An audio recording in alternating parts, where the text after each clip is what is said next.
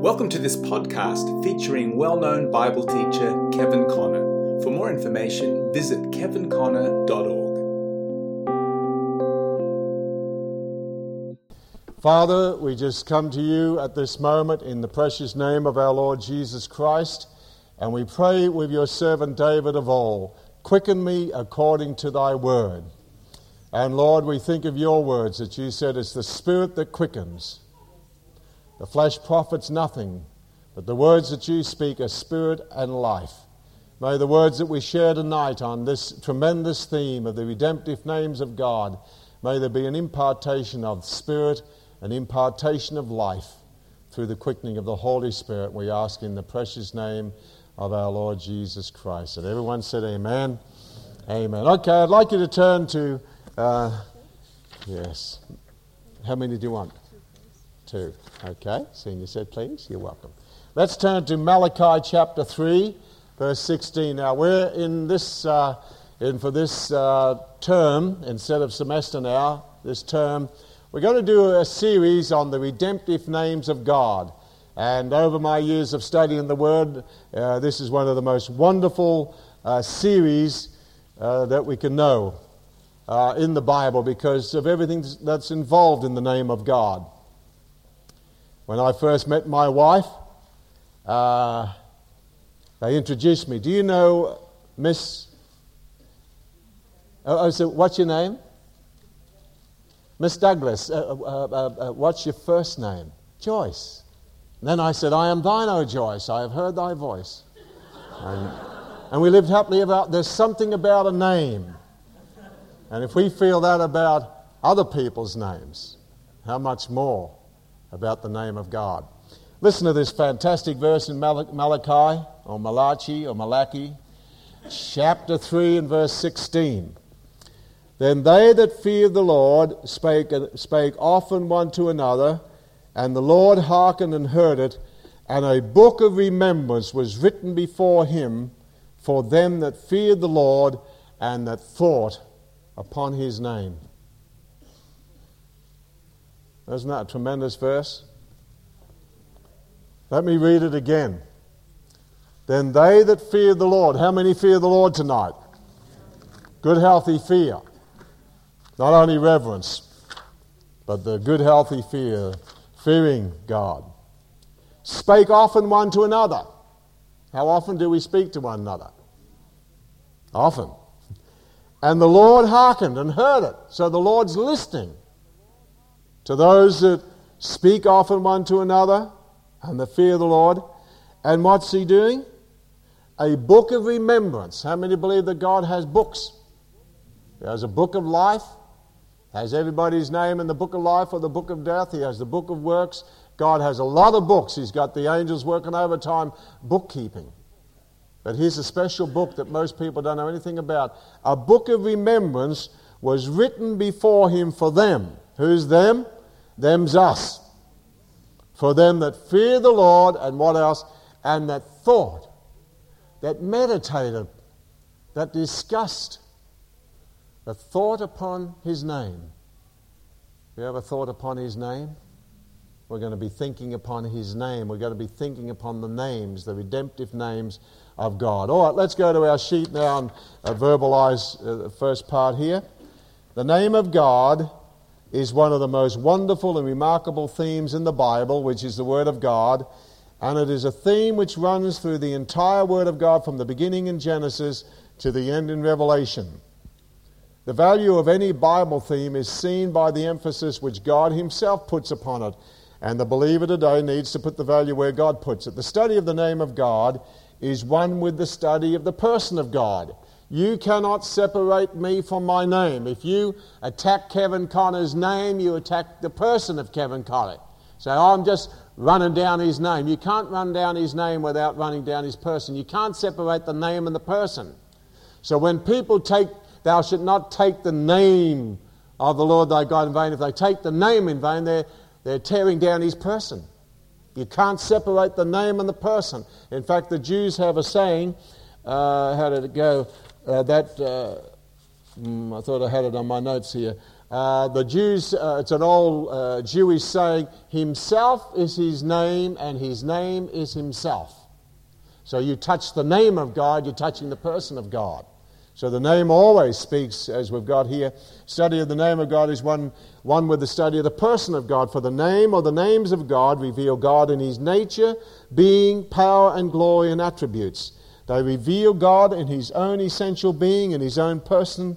They reveal who and what God is. Let's turn over to Psalm 138. And maybe you could just write this verse in there, this part, because this is a tremendous verse. Psalm 138 and verse 2. And see what God thinks about his name. Psalm 138 and verse 2. Psalm 138 verse 2, reading from King James translation. David speaking here, he says, I will worship toward thy holy temple and praise thy name for thy loving kindness and for thy truth. And listen to this part, for thou hast magnified thy word above all thy name. The word and the name. You've made great, to magnify. We think of a magnifying glass. You've magnified thy word above, not just above thy name, but above all thy name. What is all the name?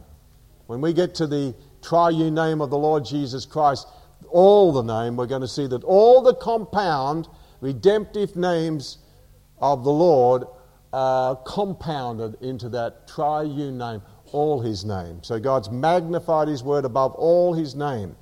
Continuing on our note here, apart from the word of God, there is no revelation of the name of God. So you've magnified thy word above all thy name. Thy word, thy name, the word and the name. The word and the name. It is the word that reveals and unveils and unfolds the glories of the name of God in all its wonder, glory, beauty, and majesty. The word was spoken first, then the word revealed the name. The word of God and the name of God are inseparable in the plan and purpose of God, in redemptive manifestation and revelation to his creatures. And it is to the word of God alone that we must seek and find the revelation of the name, even the name of our God. All the great doctrines and themes in the Bible, which are clearly seen in the light of the New Testament revelation, have all been veiled and concealed in the Old Testament, hidden in types and shadows, signs and symbols, figures and allegory, veiled in typical places, persons and actions. So it is with the truth concerning the name of God. The doctrine or teaching concerning the name of God in the Old Testament is at times partly revealed, but many times veiled in types and shadows, for the Old Testament was the age of the shadow. And as we follow the shadow, we will eventually come to the person, to the one whose shadow it was, even to the glorious person of our Lord Jesus Christ. An illustration that I often use when talking about the shadow, that everything happened under them for types and shadows and examples. So if I'm standing here and the sun is shining there, then it casts my shadow. So if I want to know whose shadow it is, what do? I go down to the beginning of the shadow. And then I just begin at the end of the shadow, and I start at the end of the shadow, and I start following the shadow through. And as I follow the shadow through, no matter how long the shadow is that the sun casts, eventually I come to the one whose shadow it is. And so when we go back to the Old Testament, we think of everything that's in the Old Testament, which is the age of the shadow, as I've said. And so we begin at the beginning of the shadow, and we go through the tabernacle of Moses and the tabernacle of David and the Levitical priesthood, the Aaronic priesthood, the feasts of Israel, the temple of Solomon, the sacrifices. We just go through all these things, and eventually we come to him whose shadow it was, the Lord Jesus Christ. Can you say hallelujah? There are several important questions we need to ask in introducing our study on the redemptive names of God. And I've put here 4 questions. Number 1, does God have a name? Number 2, is God a name? Number 3, has God revealed his name? And number 4, what is his name? All right, I want us to look at a couple of scriptures here. First of all, our first question is, does God have a name? The Bible, the answer is yes. The scriptures show clearly that God has a name. It is a name which speaks of his nature, his character, and his attributes, both pertaining to creation and redemption. Let's turn over to a couple of these scriptures at least. I've put a number of scriptures here. And again, this is one of those themes that I've done totally through the Bible that has convinced me on the redemptive names of God. Exodus chapter 20 and verse 7. Exodus chapter 20 and verse 7.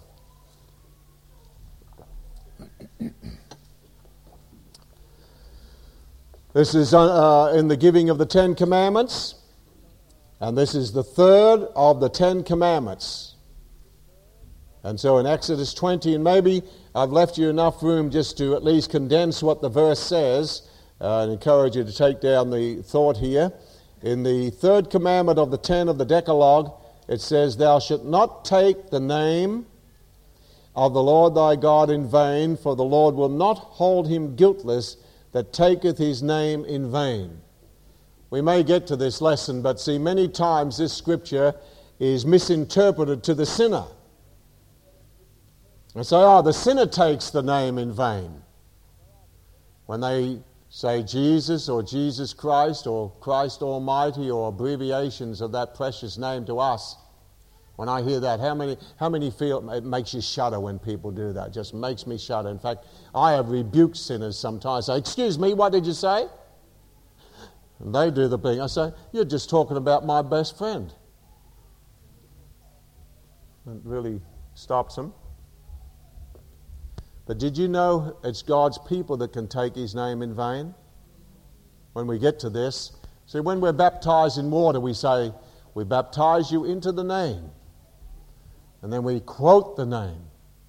"Rise to walk in his life." And Paul says, "Let everyone that names the name of Christ depart from iniquity."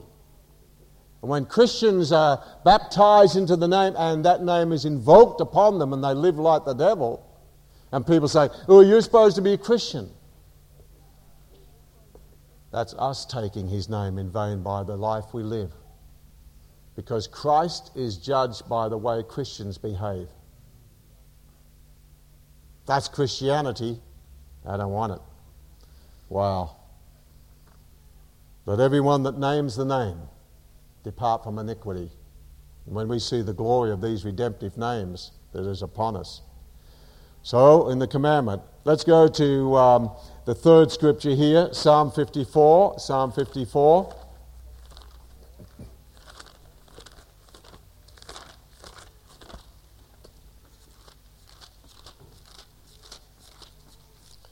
Psalm 54 and verse 1.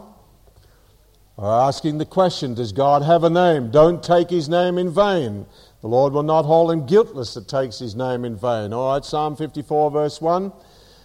"Save me, O God, by thy name. Save me by thy name, and judge me by thy strength." Psalm 68 and verse 4. Next verse here, Psalm 68 and verse 4. "Sing unto God, sing praises to his name." But we're to sing to God, we're to sing praises to his name. "Extol him that rideth upon the heavens by his name, Jah, and rejoice before him." The Psalms are just loaded with this expression, the name, the name. Let's go over to a couple of New Testament ones. I encourage you to read the other scriptures we put there. Let's turn to Romans chapter 2. Romans chapter 2. So the Old Testament says God has a name. The New Testament confirms that God has a name. Romans chapter 2.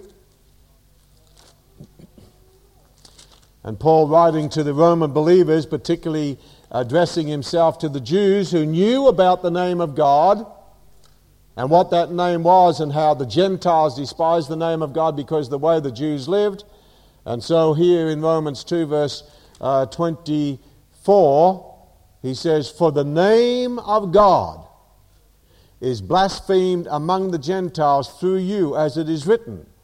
And he goes on to circumcision, and it's so linked up there that we can't digress on. But circumcision, in the rite of circumcision, that was where the name was invoked. The child was given the name before birth, but the child was nameless until the 8th day, the rite of circumcision, and then the child was named in circumcision. There's more than that meets the ear.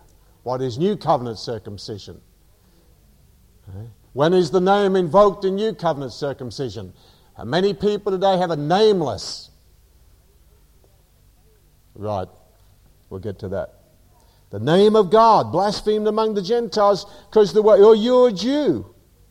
You're a Christian. So God's name. Turn over to 1 Timothy chapter 6 and verse 1. 1 Timothy chapter 6 and verse 1.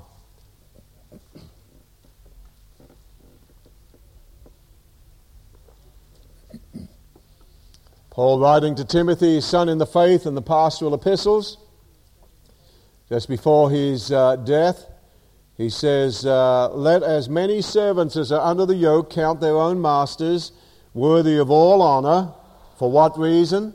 That the name of God and his doctrine be not blasphemed. The name of God and the doctrine of God. That the name of God and his doctrine be not blasphemed. Let's take one from the book of Revelation, or a couple from Revelation. Revelation chapter 3. Revelation chapter 3 and verse 12. I want you to notice the emphasis on the name in about at least 3 or 4 different aspects here. 3 different aspects here. Revelation chapter 3. And this is to the overcomer. Revelation chapter 3 and verse 12. Him that overcometh will I make a pillar in the temple of my God, and he shall go no more out, and I will write upon him, number 1, the name of my God. Number 2, and the name of the city of my God, the bride city. The bride name, which is New Jerusalem, not old Jerusalem, earthly Jerusalem, but New Jerusalem, adorned as a bride, which cometh down out of heaven from my God, which is not over in Jerusalem, in Palestine. And number 3, and I will write upon him my new name. Now the custom was very significant here because in most of these cities of Asia Minor, in Corinth and Ephesus and Thessalonica and pretty well all the cities, there were many temples to heathen deities with their temple prostitute, temple priest, and temple high priests and sacrifices and all manner of abominations. And these temples were generally they had a column of pillars. They were upheld by pillars, or had a column of pillars round them. And on the pillars that were often given as a gift by a king or by some emperor or something like that, they would inscribe the name in the pillar. And Jesus is saying, look, those that overcome all these things that need to be overcome in the condition of the church is, I'll make you a pillar in my temple, the temple of God. And I'll write upon you a threefold name, the name of my God, the name of the Father, and the name of the city of my God, the bride's name, the bridal name. And remember, the bride takes the bridegroom's name. My wife took my name and my money. The bridal name, the bridegroom's name too, and I'll write upon him my new name. So the pillar with the name in the temple. Revelation chapter 13 is an interesting contrast here. Revelation 13.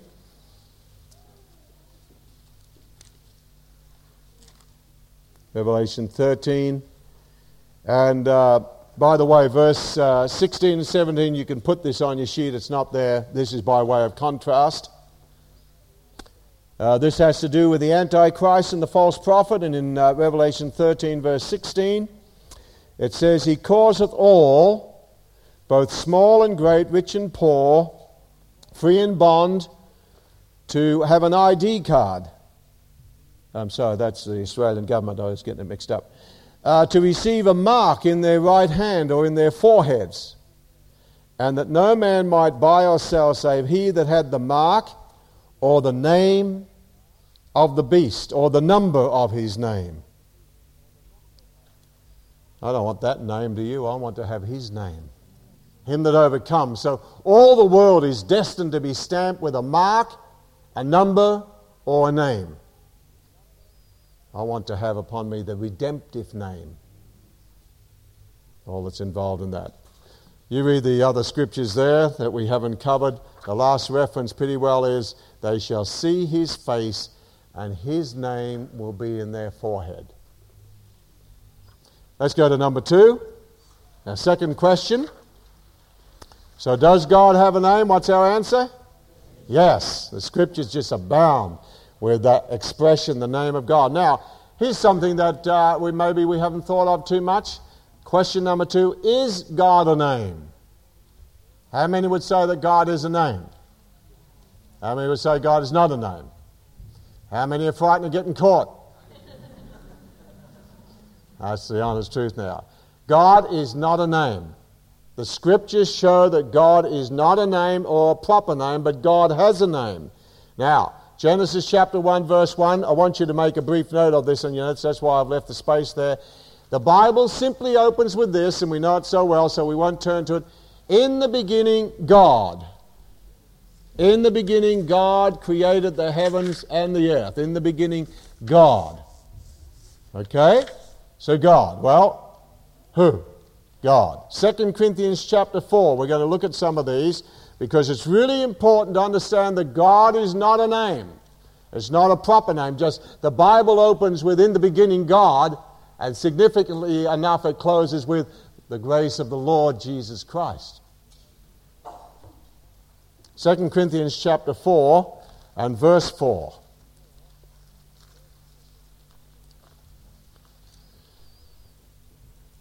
Here Satan is spoken of as God.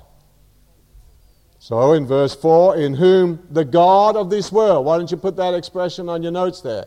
So Genesis 1:1, in the beginning God, Elohim, plurality of divine persons, but no name, just God, God, God. And then 2 Corinthians 4, verse 4, in whom the God of this world has blinded the minds of them which believe not, lest the light of the glorious gospel of Christ, who is the image of God, should shine unto them. So here we have a little g. How many of you know that Satan is just a little god? He's a little g. So he's the God of this world. He's the God of this world system. Why don't you put that down? So in the beginning, God, capital G, the true God who made heaven and earth. And here we have the God of this world system. Let's go over to Exodus chapter 7 and verse 1. Exodus 7 verse 1. I want us to look at these scriptures before I make a comment here. Exodus chapter 7 and verse 1. And here this expression God is also used of man. So the word God, G-O-D, God, is used of the true God. In the beginning, God created the heaven and the earth, so it's used of the true God. The word God is used of Satan, who is the God of this world system. The word God is also used of man. Exodus 7, verse 1. And the Lord said to Moses, see, I have made thee a God to Pharaoh, and Aaron thy brother shall be thy prophet. But a little g. So here Moses was a God. He's not the God, he's not the true God, he's not the creator of heaven and earth, but he is a God. So a God. Let's turn over to John chapter 10, one from the New Testament, where Jesus quotes from the Psalm, and have I put the Psalm there? No, I didn't. But Jesus is quoting from one of the Psalms, John chapter 10, and Jesus also refers to man as being a God. And the way some people go around being self-deified today, they certainly prove that. But always tell them, if they think they're gods, tell them they got a little g. John chapter 10. John chapter 10 and verse 34. Oh, we'll pick up in verse 33. The Jews answered him, saying, for a good work we stone thee not, but for blasphemy, and because you, being a man, make yourself God. How many believe that Jesus was a man? How many believe Jesus was God? How many believe he is the God-man? Okay. Jesus answered them, is it not written in your law, I said ye are gods, little g? If he called them gods, unto whom the word of God came, and the scripture cannot be broken, say ye of him whom the Father hath sanctified and sent into the world, you blaspheme because I said I'm the Son of God? Okay. So man is spoken of as gods. Let's go to Exodus chapter 23 and see who else is spoken of as God. Now, this will be very important when we look at our next scripture here. Exodus chapter 23.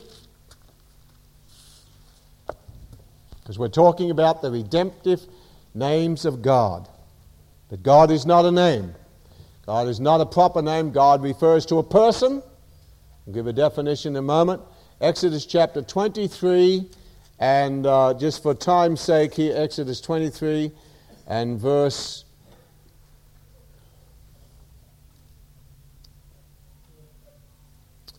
I think I have a wrong scripture. Verse 24 is the one I'm really after. That's right. No, that's right. Exodus 23, verse 24, he says, "Thou shalt not bow down to their gods, the gods of the Amorites, the Hittites, the Perizzites, the Canaanites, the Hivites, the Jebusites. Thou shalt not bow down to their gods." So all these nations had their various gods, and it's interesting the correlation of gods today. We think of Molech, who was the god where they offered child sacrifice to. And we think of the gods of Molech today and the abortions, child sacrifice. It's carrying on today. Same gods. And he says, "Thou shalt not bow down to their gods, nor serve them, nor do after their works, but thou shalt utterly overthrow them and quite break down their images." Now, let me summarize before we turn to Exodus 3 for our last reference on this question here. Is God a name? Okay, Genesis chapter 1 verse 1 says, "In the beginning God." Now, in the scripture, whenever it speaks of God, it's simply speaking of God. Doesn't matter who it is. It simply means God, a person or an object of worship. That's the definition of God. Maybe you could squeeze it on your notes there. So wherever you see the word God, it simply means a person or an object of worship. So in the beginning, God created the heavens and earth. Okay, the person or object of worship created the heavens and the earth. So it's referred to as the true God. And we know he's the true God because in the beginning, God. Thou, O Lord, art God alone. Thou alone has made heaven and earth, the true God. In fact, let me add this scripture while it comes to my mind. Psalm 115, you could put it down somewhere. Psalm 115 and verse 3 through to 7. "But our God is in the heavens. He has done whatsoever he is pleased. Their idols are silver and gold, the work of men's hands. They have mouths, but they speak not. Eyes have they, but they see not. They have ears, but they hear not. Noses have they, but they smell not. They have hands, but they handle not. Feet have they, but they walk not. Neither speak they through their throat. They that make them are like unto them. But our God has made the heavens." So when we speak of the true God, the true person, the true object of worship, it's God who created the heavens and the earth. 2 Corinthians 4 verse 4, Satan is referred to as God of this world system. Exodus 7 verse 1, Moses, a man, is spoken of as a God. God made him a God to Pharaoh. John chapter 10, Jesus spoke of men being as gods, and they criticized and said, "Well, you make yourself God." He said, "Well, just because I say I'm the Son of God, and even your scripture says you're gods, little g." Then Exodus 23, demons or idols are spoken of as gods. So God, God, God, God. Now I want you to go over to Exodus 3, and this is a very important scripture we'll be picking up in fuller detail later on, because we're going to find that the first man to get any part revelation, the first part revelation of the redemptive name of God is Moses. And I want you to listen to a very important question he asks here. So Exodus chapter 3, and let's pick up verse 11. We'll pick it up next week more fully, but just to familiarize ourselves with it. Exodus 3 verse 11, God's just appeared to Moses in the burning bush, and the significance in this chapter is just heavy duty. "And Moses said unto God, Who am I that I should go unto Pharaoh, and that I should bring forth the children of Israel out of Egypt? And he said, Certainly I will be with thee," or literally, "I am with thee. And this shall be a token unto thee that I have sent thee. When you have brought forth the people out of Egypt, you will serve God upon this mountain. Now listen carefully to verse 13. And Moses said unto God, Behold, when I come unto the children of Israel, and shall say unto them, The God of your fathers has sent me unto you, and they shall say to me, What is his name? What would I say to them? Now think of the significance of this, because we'll pick it up next week more fully. But here God, whoever this God is, has appeared to Moses in the burning bush. And so Moses is drawn aside to see this sight, this sign of the Presbyterian Church that is now reduced to a heap of ashes. Burning bush. I used to prepare. Unconsumed. How many know the fire's gone out in that place? Denying the virgin birth, denying the Bible. That's not the thing. And so this voice comes out of the burning bush and says, Moses, take off your shoes, you're on holy ground. And he drew near. And the voice said, I'm the God of Abraham, the God of Isaac, the God of Jacob. I'm the God of your fathers. So Moses knows it's God. Okay, this must be the true God, the creator of heaven and earth, burning yet unconsumed, the miracle of the sun being performed in the burning bush. When I was a kid at school, they told me the sun will eventually burn itself out. But the miracle of the sun was done in the burning bush, burning yet unconsumed. The scientists tell us there are just liquid flames of light coming out of the sun. I don't know what it is. We might have a couple of ideas. But the burning bush, burning yet unconsumed. And so God speaks to Moses, calls him, says, I don't want to go, Says, I'll be with you, and I'll give you a sign that when you bring the people out of Egypt, you'll worship God on this Mount Sinai, where I'm talking to you from in the desert, in the bush here. So Moses said to God, when I come to the children of Israel and say, God sent me, the God of your fathers, I say, oh, not another one. Because if you study Exodus 12:12, every plague that God did was a judgment on one of the gods of Egypt. He said, against all the gods, they worshipped the river Nile, so he smote their god and turned it to blood. They worshipped frogs, so God gave them frogs in their dough, in their bed. Sometimes my wife is like a frog, sometimes she said I'm like a frog. They're not talking about that, okay? They had frogs in their bedroom, in their chambers, in their dough, frogs everywhere. Because they worship the firstborn. So every plague God said, against all the gods of Egypt will I execute judgment, so that they'll know I'm the true God, the God above all gods. All the gods were heathen. They worshipped created things and so forth, creatures. And so Moses said, if I go down there and say, the God of the fathers, who sent you? The God of your fathers. Oh, not another one. We've got so many gods down in Egypt. There's a very significant thing in Japan, and just a few more moments here. I was in Japan 2 years running with Yonggi Cho, and you don't talk about God over there virtually. You have to name your God. Who knows Japanese? Kami, God. And you say, how many will accept God tonight? Oh, hands up. Yeah, just another one. What's another God? I think Japan has, I don't know whether it's 3 million gods or 3,000 gods. Anyway, 3,000 is enough to keep you dizzy and busy. They have a God for everything. I go to Thailand, and in all their houses, they have these spirit houses. I thought they were letterboxy. When Thai people come in and look at our letterbox, I think, oh, that's their spirit God. Right? Because they have these houses where their spirit God lives in the house, and I thought they're letterboxes. And instead of me putting letter dropped it, I should have cast out the spirit in the name of Jesus, something, set the house on fire. See? I go to India, and over there I see when I was in India that you can get these what do you call it anyway, like Trinity gods. You got fat-bellied Buddha God, like to kick him in the navel base, and then you got Jesus Christ God in the middle, and you got Hindu elephant trunk God, and you got all these trinities. So I said to this Hindu lady, she said, you Christians are so bigoted. You say Christ is the only way. We accept all the gods. We've got thousands of gods. God's not a name. Right?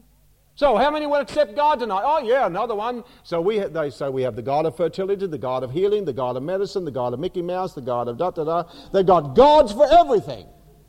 And so when Moses goes down to Egypt and say, the God of your fathers has sent me, they say, oh, not another one. We've got that many gods down in Egypt. What's another one on the list? You know what they'll say to me? They'll say, if the God of your fathers have sent you, what's his name? Oh, God, God, God. No, what's his name? This God must have a name. Is God a name? No. God must have a name. Number 3, has God revealed his name? Let's turn to one scripture and then we want you to come back next week for this exciting episode. Micah chapter 6. And make sure you bring the sheet back. I don't want you to come back next week and ask for another one, okay? Micah chapter 6. Micah chapter 6. Micah, where art thou? Page 1025. Micah chapter 6. And I'm reading from King James translation. If your translation misses this, buy a King James, a new one especially. Now our third question that we're going to be looking at is, has God revealed his name? So, does God have a name? The answer is yes. Is God a name? What's the answer? No. Number 3, has God revealed his name? Yes. Listen to Micah 6 and verse 9. And I'll read it from Authorized here. The Lord's voice crieth unto the city, and the man of wisdom shall see thy name. Hear ye the rod, and who hath appointed it? The man of wisdom shall see thy name. Well, how many really see his name? The man of wisdom shall see thy name. Has God revealed his name? The answer is yes. Come back next week for the continuation of this, and make sure you bring your sheet. Okay? Let's all stand.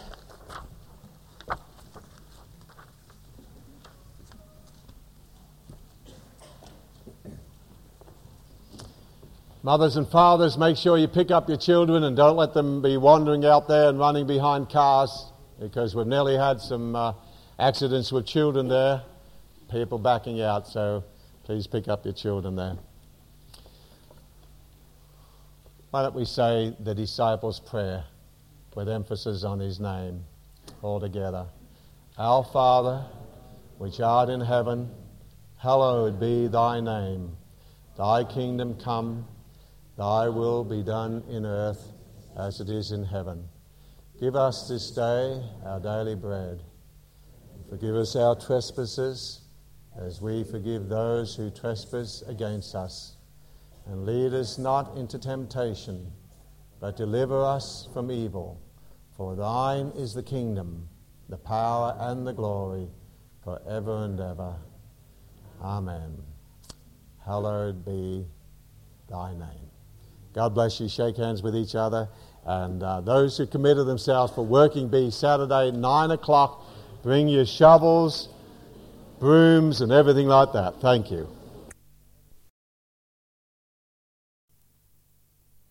I just don't believe what I'm saying. Let's just turn to one scripture that we looked at last week as we continue. Let's turn to Malachi.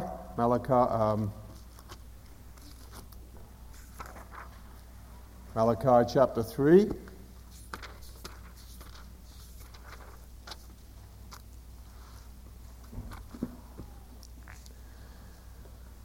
Now, in our series together, we're looking at the redemptive names of God, and just we're on our introductory material at the moment. And we're using as our foundation scripture Malachi chapter 3 and verse 16. Malachi chapter 3 and verse 16, and it says, Then they that feared the Lord spake often one to another, and the Lord hearkened and heard it, and a book of remembrance was written before him for them that feared the Lord and that thought upon his name. And we're thinking upon his name. A book of remembrance was written for them that feared the Lord and for them that thought upon his name. So we're thinking upon his name, the redemptive name of God. Now, last week, as we read through our introductory material, we saw that the Bible says that God has exalted his word above all his name, and that It's the Word that reveals the name of God, and that this is one of the most magnificent themes that goes through the Word of God. And then on page 1, just above 1, we said there are several important questions we need to ask in introducing our study on the redemptive names of God. And question 1 was, does God have a name? Number 2, is God a name? Number 3, has God revealed his name?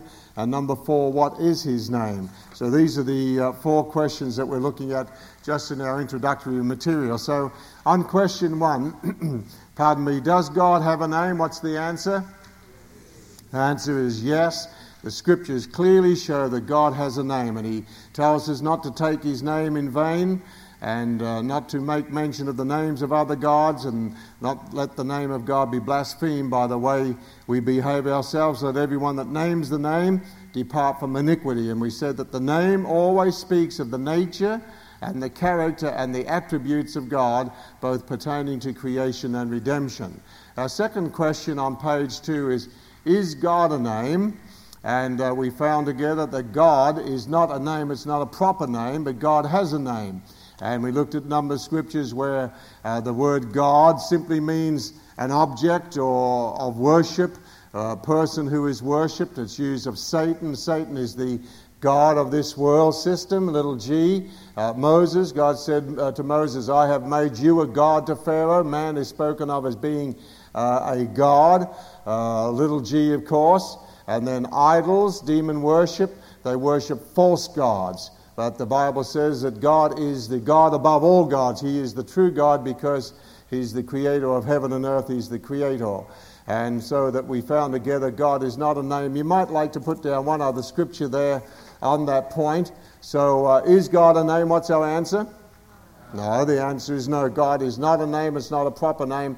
And you might like to add one other scripture on that before we move on. 1 Kings chapter 18. 1 Kings 18 and verses 21 through to 40. It's rather a lengthy passage, and I'll just quote portion of it. 1 Kings chapter 18 and verses 21 to 40, and we are familiar with the story where Elijah is mocking the prophets of Baal.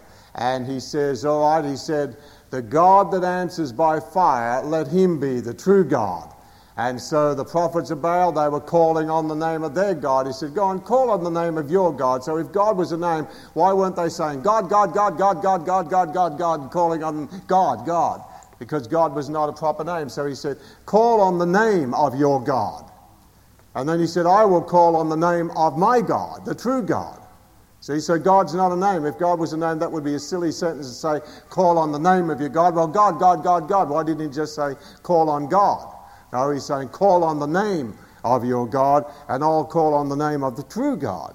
Okay, so it's just another confirmatory scripture that God is not a proper name. As we said last week, you can go to India and Japan and Africa and so many nations that have so many gods. Gods out of created things, and stick gods and spirit gods and thousands of gods. But the true God of the Bible is the creator of heaven and earth. Can you say amen? All right, now let's move on to number 3 here. Has God revealed his name? Again, the scriptures show that God not only has a name, but he has revealed his name. It was given to men by revelation. Otherwise, man could never know the name of God without revelation. And we looked at one scripture last week, that the man of wisdom shall see thy name. Let's turn to 2 or 3 of these scriptures. I've put a couple from the Old Testament and a couple from the New. Isaiah chapter 52. So we're looking at the third question here. Has God revealed his name? Isaiah chapter 52.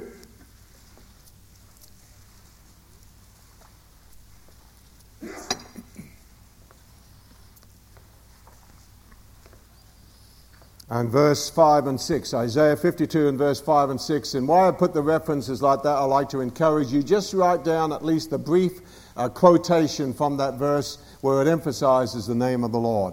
All right, so in verse 5 of Isaiah 52, now therefore what have I here, says the Lord, that my people is taken away for naught? They that rule over them make them to howl, says the Lord, and my name continually every day is blasphemed. So the name of God being blasphemed. But in verse 6 he says, therefore my people shall know my name, Therefore they shall know in that day that I am he that doth speak. Behold, it is I. So here is a promise that my people shall know my name. The Lord says, my people will know his name. Well, what is his name? Okay, Malachi chapter 4 and verse 1. Malachi chapter 4 and verse 1.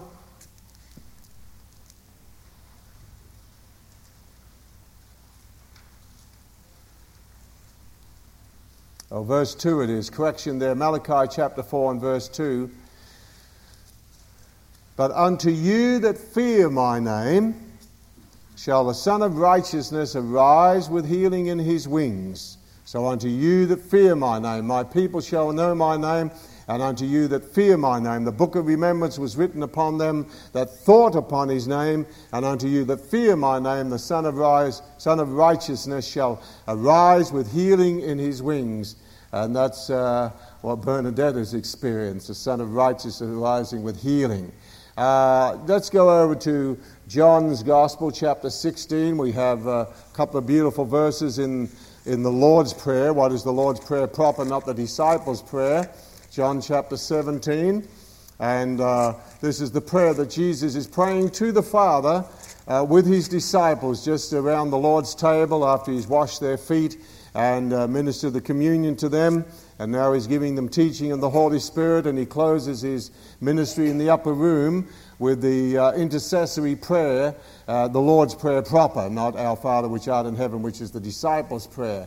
But the Lord's Prayer proper is John 17, and in verse 6 he says, I have manifested thy name unto the men which thou gavest me out of the world. Thine they were, and thou gavest them me, and they have kept thy word. So Jesus is saying, I have manifested thy name unto them. Then we go down to verse 11. You might like to add verse 11. And now I am no more in the world, but these are in the world, and I come to thee. Holy Father, keep through thine own name those whom thou hast given me, that they may be one as we are one. One in that name. And then in verse 26, Jesus closes his prayer saying, I have declared unto them thy name and will declare it. So Jesus is praying to the Father, and he's saying, Father, I've declared unto them thy name, I've manifested thy name, I've revealed thy name, I've kept them in your name, I have declared unto them thy name and will declare it, that the love wherewith you have loved me may be in them and I in them. Let's go to one other scripture, Hebrews chapter 2 and verse 12. Hebrews 2 and verse 12.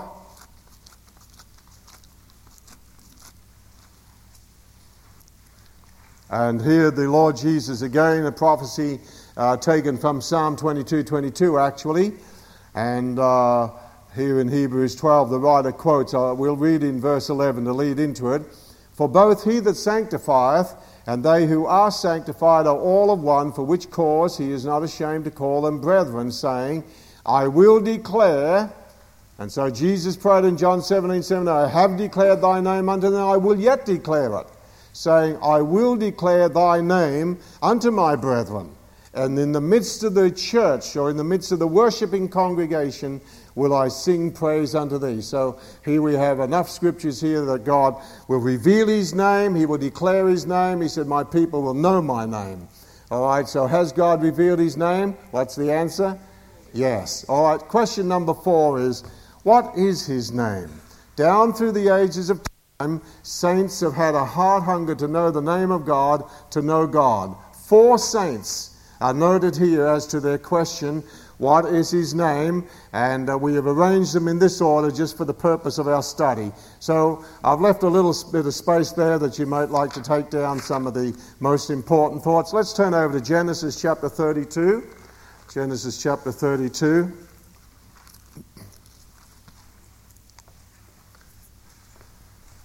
Genesis chapter 32. And the immediate verses are verses 24 through to 32. And just because we want to finish this section of our study tonight, we won't read the total passage, but paraphrase a little bit. So Genesis chapter 32, and here we come to Jacob.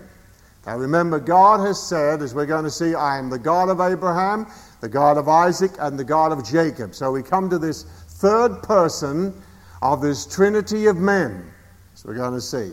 So in verse 24, Jacob was left alone, and there wrestled a man with him. He wasn't wrestling with the man was wrestling with him. He was wrestling to get away. So this man, this mysterious man, was it a man? There wrestled a man with him until the breaking of the day. And when he saw that he prevailed not against him, he touched the hollow of his thigh. And the hollow of Jacob's thigh was out of joint, the thigh representing the seat of strength. So he touched him in the strongest part of his being, significantly here. And so the hollow of Jacob's thigh was out of joint as he wrestled with him.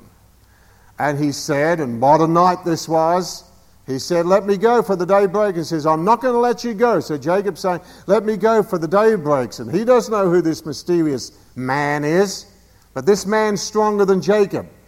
And Jacob is a wily old character, and so this mysterious person touches Jacob in the hollow of his thigh, right in the seat of his strength. That's the significance there. And Jacob said, let me go, the day's breaking. He said, Jacob said to the mysterious person, let me go. I still got that wrong. The man said to Jacob, let me go, the day break. And then he said, I will not let you go. Jacob's saying now, I will not let you go except you bless me. And he said to him, now whoever this mysterious man is, he said to him, what is your name? And he said, Jacob. Now let me just read on a little bit and I'll come back to that. And he said, thy name shall be called no more Jacob, but Israel, which being interpreted is, for as a prince you have power with God and with men, and prevailed. And Jacob asked him and said, tell me, I pray thee, thy name. And he said, why do you ask after my name? And he blessed him. And Jacob called the name of the place Peniel, for I have seen God face to face, and my life is preserved. And as he passed over Peniel, the sun rose upon him, and he halted upon his thigh. And as a significant thing, the children of Israel eat not of the sinew which shrank, which is upon the hollow of the thigh unto this day. Why? Because he touched the hollow of Jacob's thigh and the sinew that shrank. Now, here's the significance. Here is Jacob, this third person of this trinity of men, has been a deceiver and being deceived. The deceiver was deceived. And so as he's fleeing from home now, after having got the birthright and the blessing from his father and from his brother by fair means and foul, this mysterious visitor comes upon him and begins to wrestle. It's a black, dark night. Jacob doesn't know who it is, and the wrestling match goes on and on through the night. And so this mysterious visitor, this divine visitor, says, okay, the day's break, let me go. And Jacob said, well, I'm not going to let you go. If you overcome me and you touch me in the very seat of my strength, I'm not going to let you go unless you bless me. And so this mysterious visitor said to Jacob, what is your name? Now, you see, in our Western world, we've lost the significance of this, but when a person asks, in the revelation of names in the Bible, the name was always a revelation of the nature and the character or the function of the ministry or the office of the person. So what he's saying is, what is your name? So when he said, my name's Jacob, and some of us know the interpretation of Jacob's name. Jacob's name means supplanter. Many times it's been said deceiver. I don't like to put that in there totally, although Jacob was a deceiver and deceiving. But he says, my name is the supplanter. So when he confessed his name, he confessed his character, he confessed his nature. He confessed who he was, because the name is the nature and the character of the person. So he said, my name is Jacob, I'm a supplanter. And that's the significance. He supplanted Esau of his birthright. He supplanted the blessing. And he was being supplanted and supplanting. Eventually he would supplant. So there was something significant there. But he wanted him to confess his name. It's a significant thing that when we have water baptism, we often say, okay, what's your name? And after the person confesses their name, maybe we should do a bit more and say, do you know the interpretation of your name? And then invoke upon them the new name for the new nature. So he says, well, what is your name? He said, my name's Jacob. And so now with the confession of the name, his nature and character, he says, I'm going to give you a new name. Your name will be called no more Jacob, no more supplanter.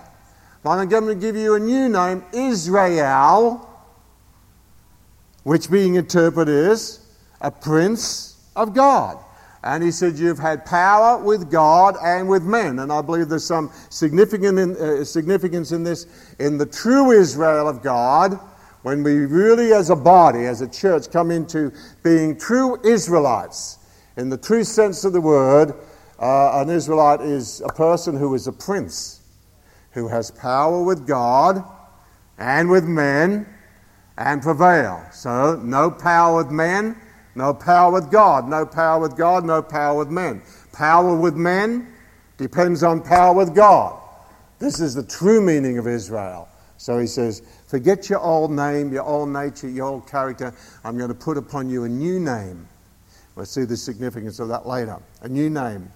And so after he received a change of name, Jacob turns around to this mysterious person and says, okay, I've confessed my name. I've told you what my name is, and you've given me a new name, a new nature, a new character.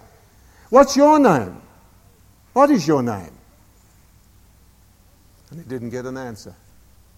Whoever this mysterious person was, he didn't tell him. He said, what are you asking my name for? And he blessed him there. But he didn't get any answer. Just the question, what is your name? But no answer. And Jacob, the mysterious person, disappears. He says, I've seen God face to face. Man or God or the God-man. We have that sign. Let's go over to the next person, Judges chapter 13. Judges 13. As I said, I've arranged this in the particular order I have for the reason of our study.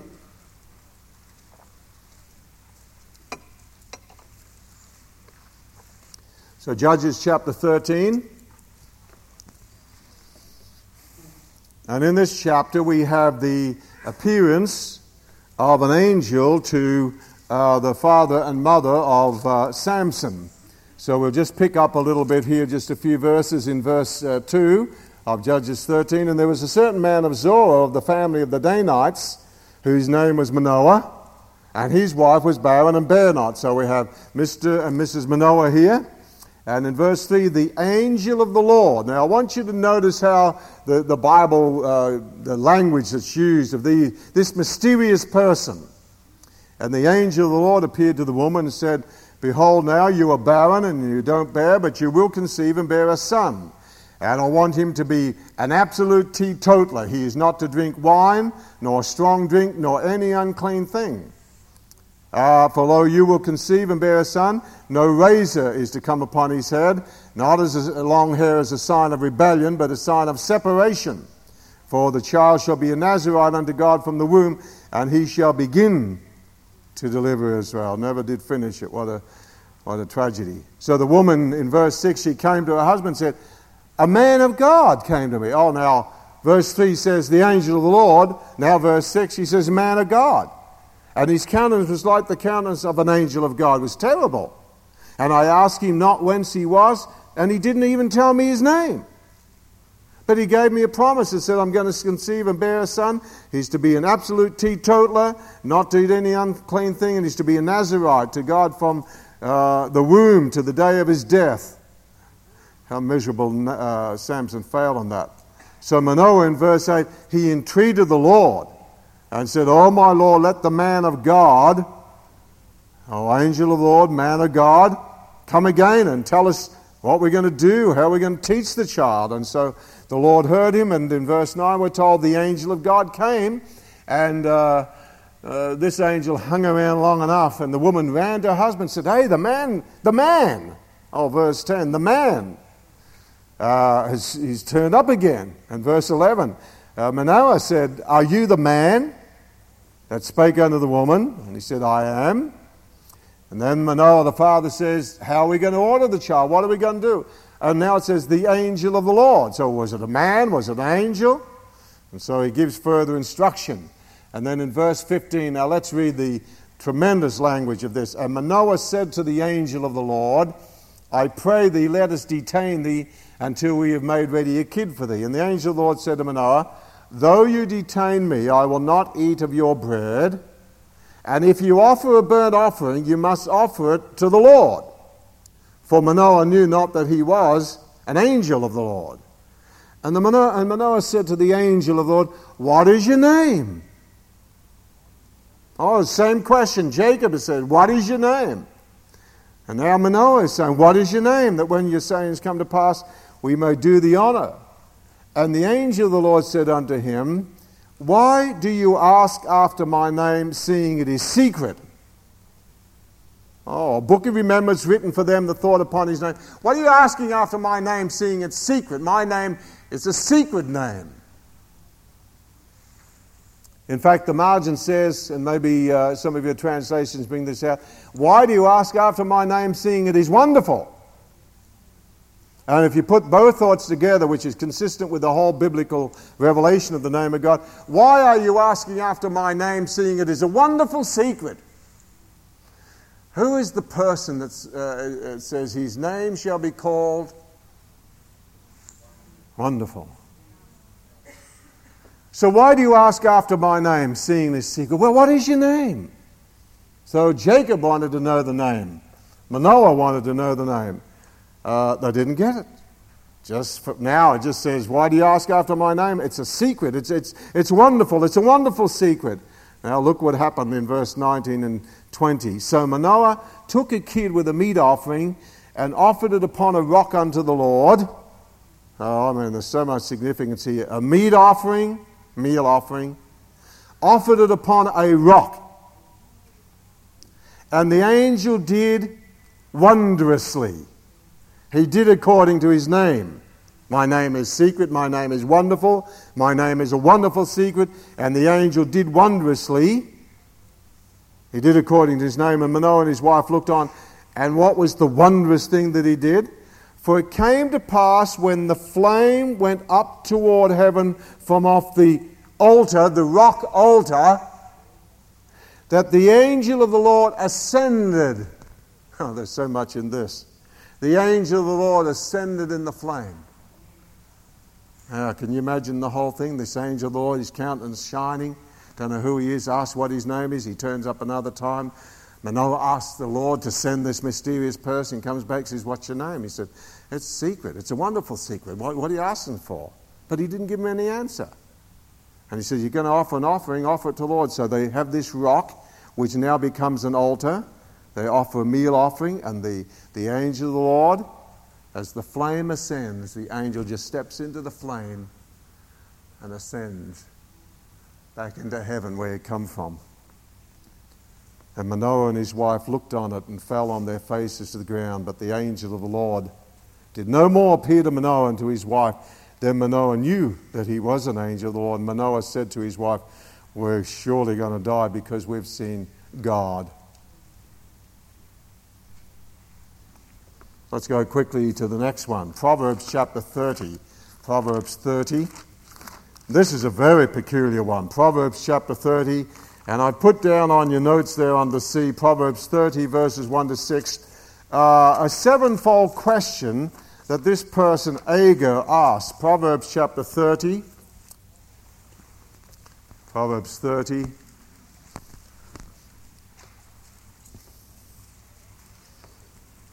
Now I want you to notice the language here because I think it's very significant. So Jacob the patriarch has said, what is your name?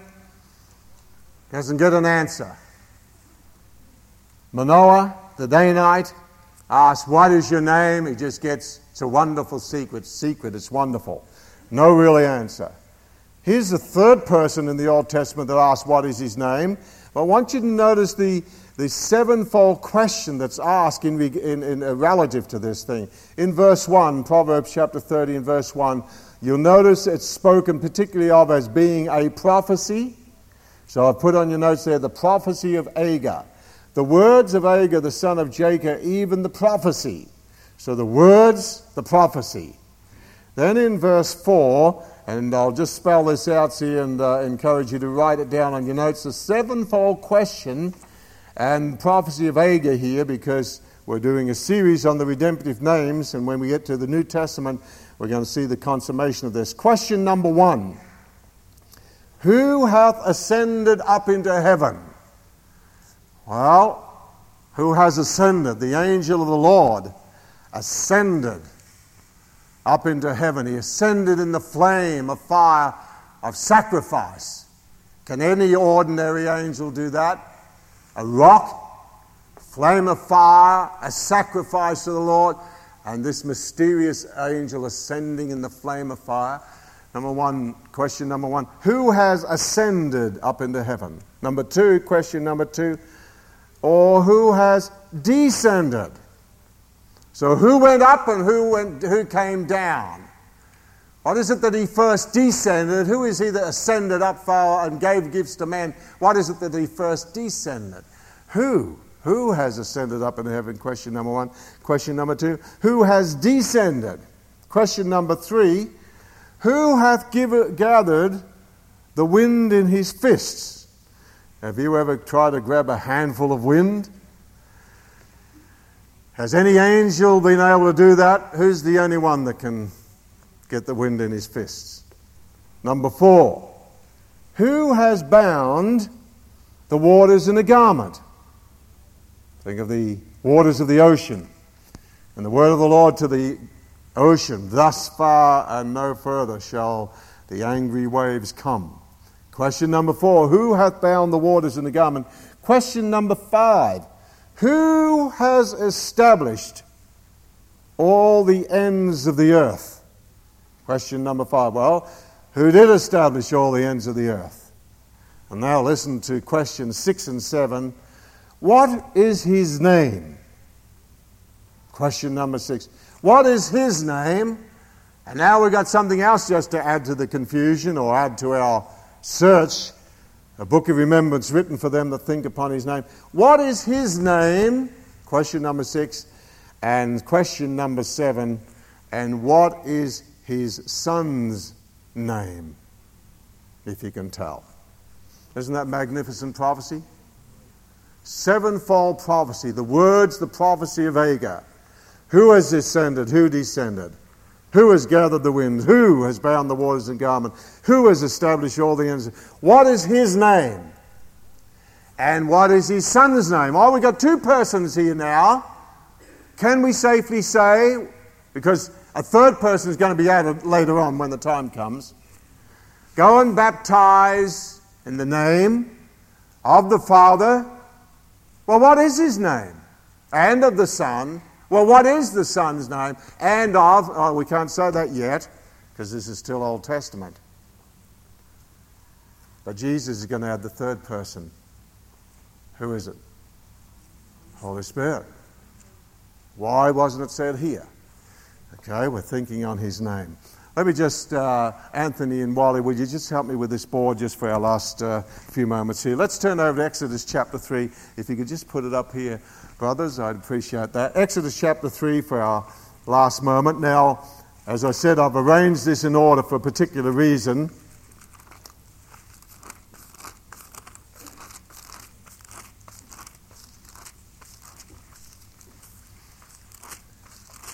Exodus chapter 3 for our last few moments. Now we come to, as I said, I've put it in order for our particular reason, we come to the prophet Moses. So the patriarch Jacob has said, what is his name? But Jacob didn't get that name, but he himself got a new name after he confessed his name. The Danite Manoah, he said, what is your name? All he got was, my name is secret. Why are you asking after it? So it meant, much significance in the Bible days. It's a wonderful secret, the prophecy of Hagar. What is his name and what is his son's name? So he's really saying, what is the name of the Father and of the Son? Well, Son. No, just hold it. Exodus chapter 3, verse 1. Now Moses kept the flock of Jethro, his father-in-law, the priest of Midian, and he led the flock to the backside of the desert and came to the mountain of God, even to Horeb.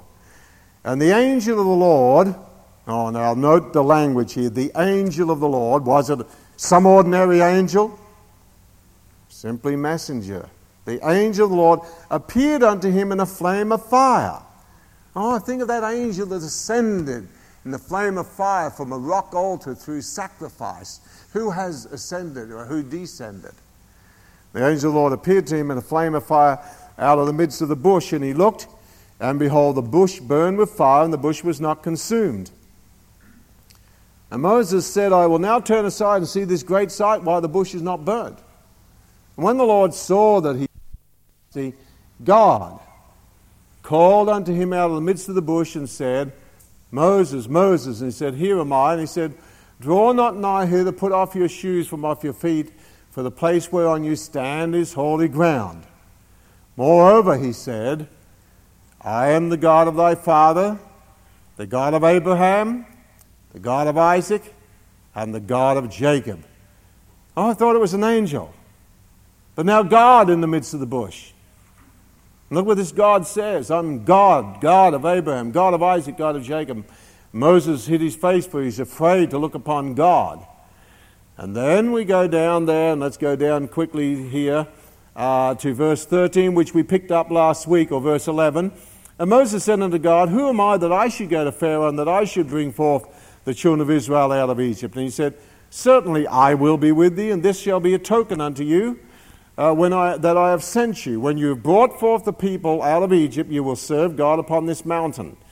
And Moses said unto God, Behold, when I come unto the children of Israel, and shall say unto them, The God of your fathers have sent me unto, and they shall say unto me, What is his name?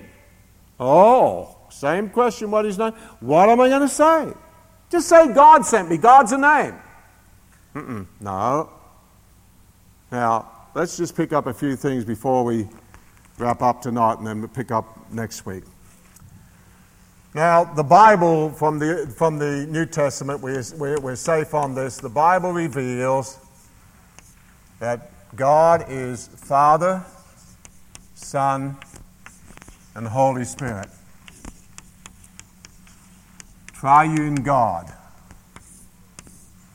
And in this revelation to Moses, because what I want to make a statement here is, Moses is the first one in the Bible to receive the first part of the triune revelation of the triune God. He's the first one to receive the redemptive name, because it's a redemptive name we're looking at. But the chapter here, these verses we read, are just full of threes. All right, let's look what we've got here. We've got the bush.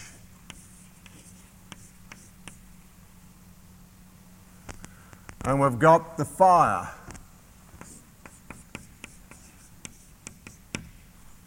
And we've got the voice. Or we could even switch this round, and our God is a consuming fire. They were baptized with the Holy Ghost and fire. If you want to, the truth is applicable anyway. Fire, the voice. So here is a root out of dry ground, a burning bush, burning it unconsumed.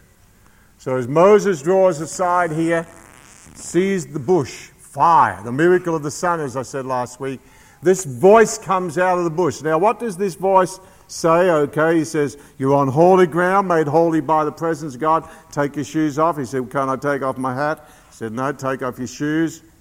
Worship. Now, this God, it's significant that we have the word Elohim. Let me just put it up here. Elohim, or Elohim. And this word for God is actually a uniplural word, a Hebrew uniplural word, denoting plurality of divine persons without stating how many. And we haven't got time to go through the scriptures, but this is what we find. There are scriptures that speak of God the Father as El. When it's in the singular, it's referring to one of the persons in the Godhead. And then we have other scriptures that speak of the Son as El. When it says, a virgin shall conceive and bring forth a son, and his name shall be called what? Emmanuel. It's singular. The mighty Al, God, singular. And there's scriptures that speak of the Holy Spirit as Al.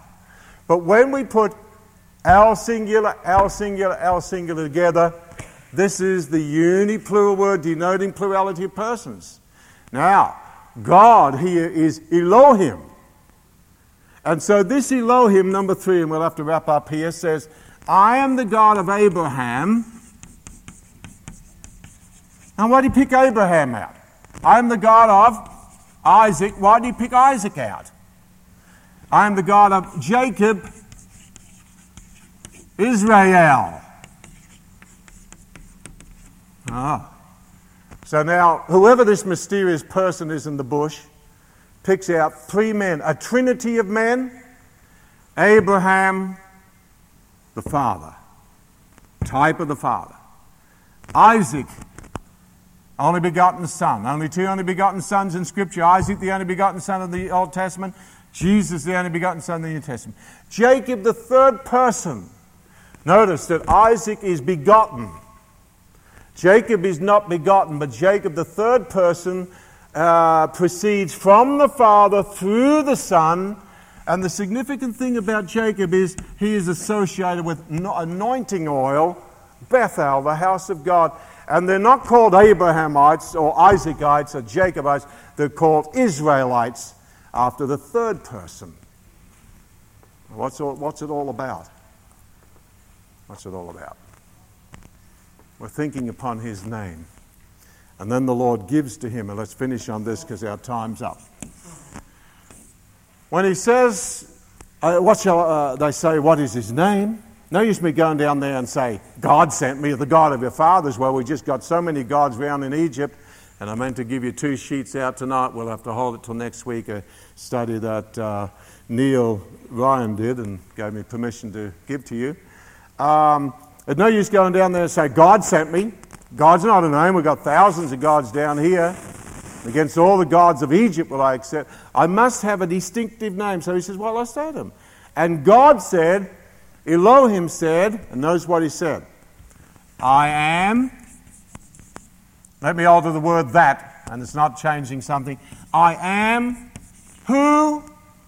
I am that I am. And you know, when you come to the New Testament, there's one person only, and only once in the Old Testament is this ever said, I am who I am. After that, it changes to something, the redemptive name, which we'll look at next week. There's only one person in the New Testament ever said that, and Jesus said when the soldiers came to get him, said, who are you after? They said, Jesus of Nazareth, and Jesus said, I am. And the soldiers fell backwards. Then when they recovered, they said, who are you after? Said Jesus of Nazareth. He says, I am. And they fell over again. Now, you and I could say, I am all day, and nobody would fall over. But when he says it, because of who he is, he filled this in.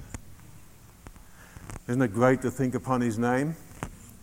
Come back next week for this exciting episode. Let's close in prayer. Father, let your blessing be upon us. The love of God our Father, the grace of our Lord Jesus Christ, and the fellowship and communion of the Holy Spirit. We ask it in the triune name of our Lord Jesus Christ. And everybody said amen. Be sure to visit kevinconnor.org for more information about Kevin, his books, and his ministry.